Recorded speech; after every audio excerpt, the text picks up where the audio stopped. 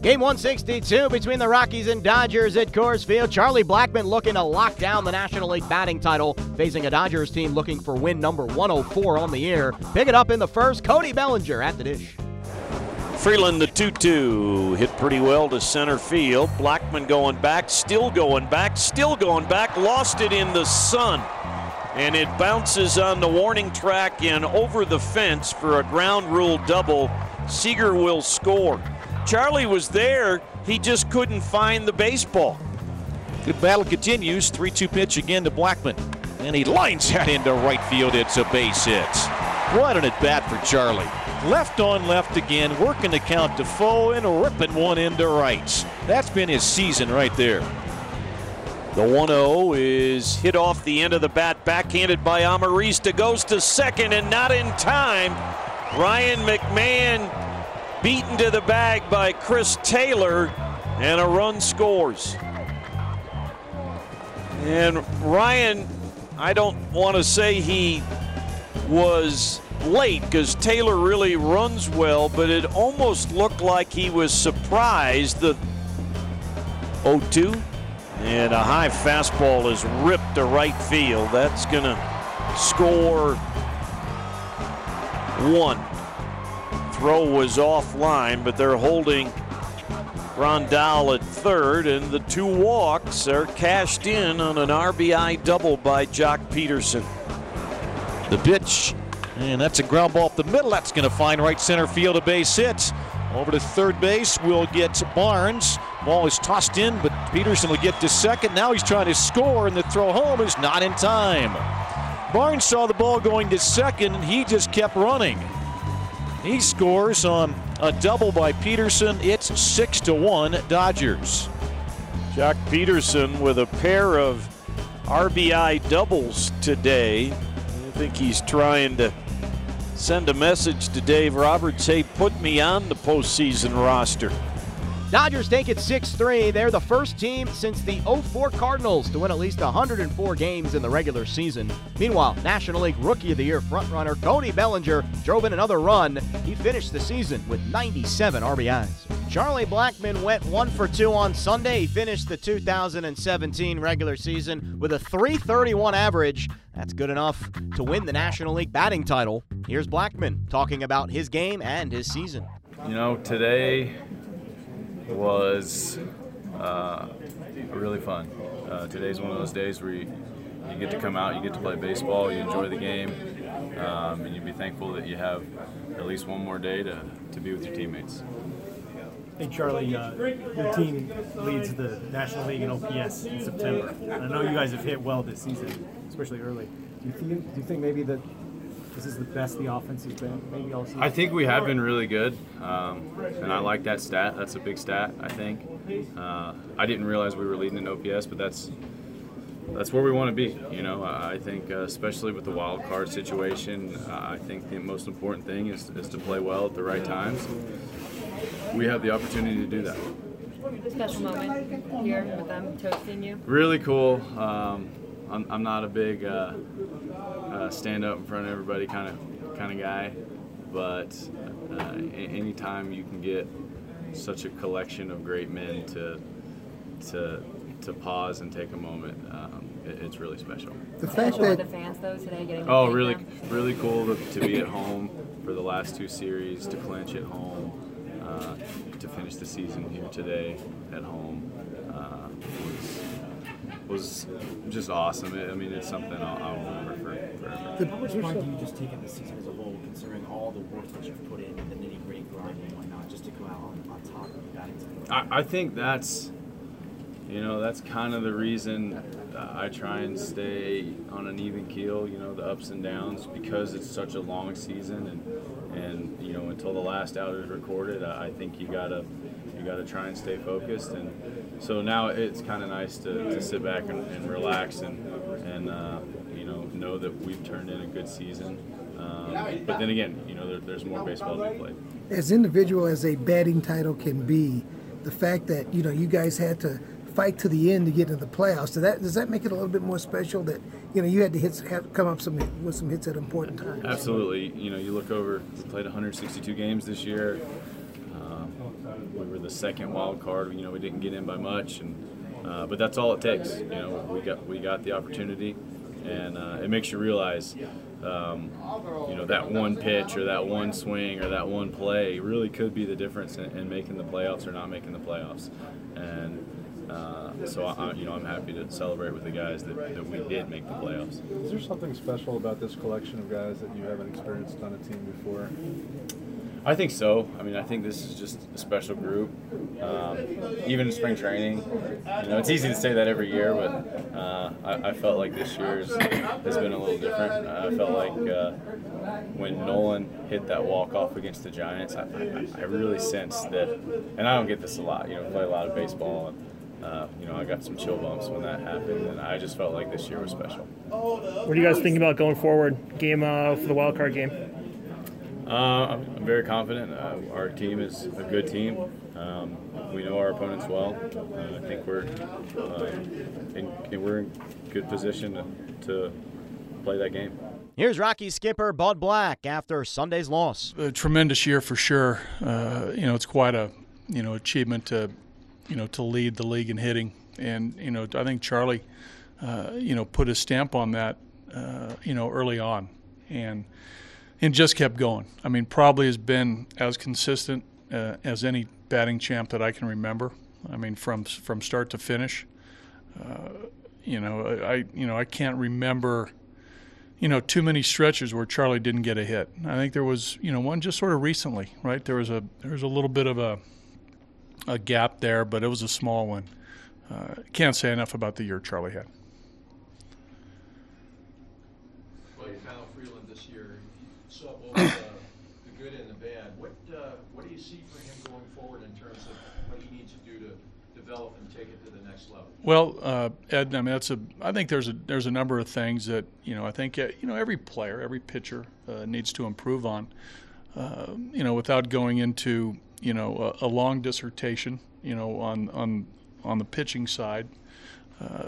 I'll say that first of all, this was a great growth year for Kyle. To make this team out of spring training, to throw the ball like he did in the spring, and then start the season in our rotation, and be in it for most of the year. Based on performance.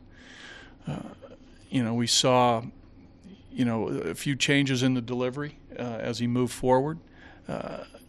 To answer specifically your thoughts on what he needs to do, I think every pitcher, there's always the challenge of commanding the fastball, hitting spots with your fastball because it's the pitch that you're going to throw the most.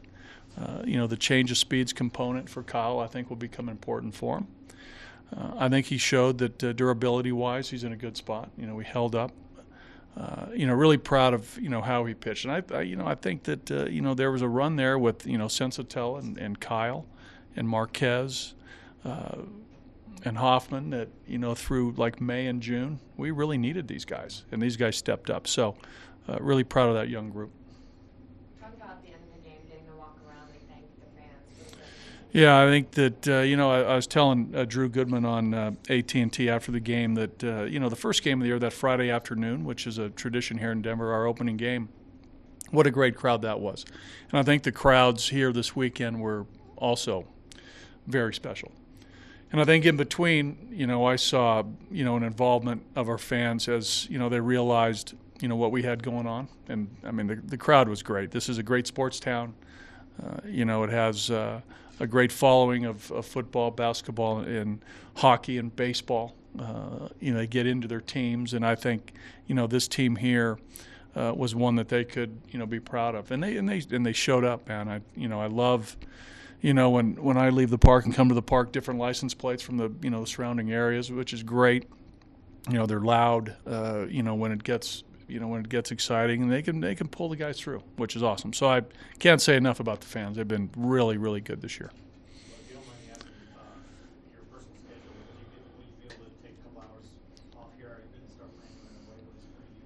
We do this. This is what we do, Nick. Very, very. Not very often do we take, I think, mental breaks. We're always thinking, regardless of if we have an off day. So collectively we've already spoken about rosters and these types of things. And there could be two different rosters, obviously, for Wednesday, and if and when we advance. So, we'll work through those. It's always there's always conversation. What's on the top next week? Well, I think roster composition is probably the biggest thing. What do you tell your team going on to the wild card game in a couple days? There's not much we can tell them. They're ready to play. These guys are ready. I think I said this morning that there's no secrets here between the Diamondbacks and us. We've played them, obviously 19 times this season. They know us, we know them.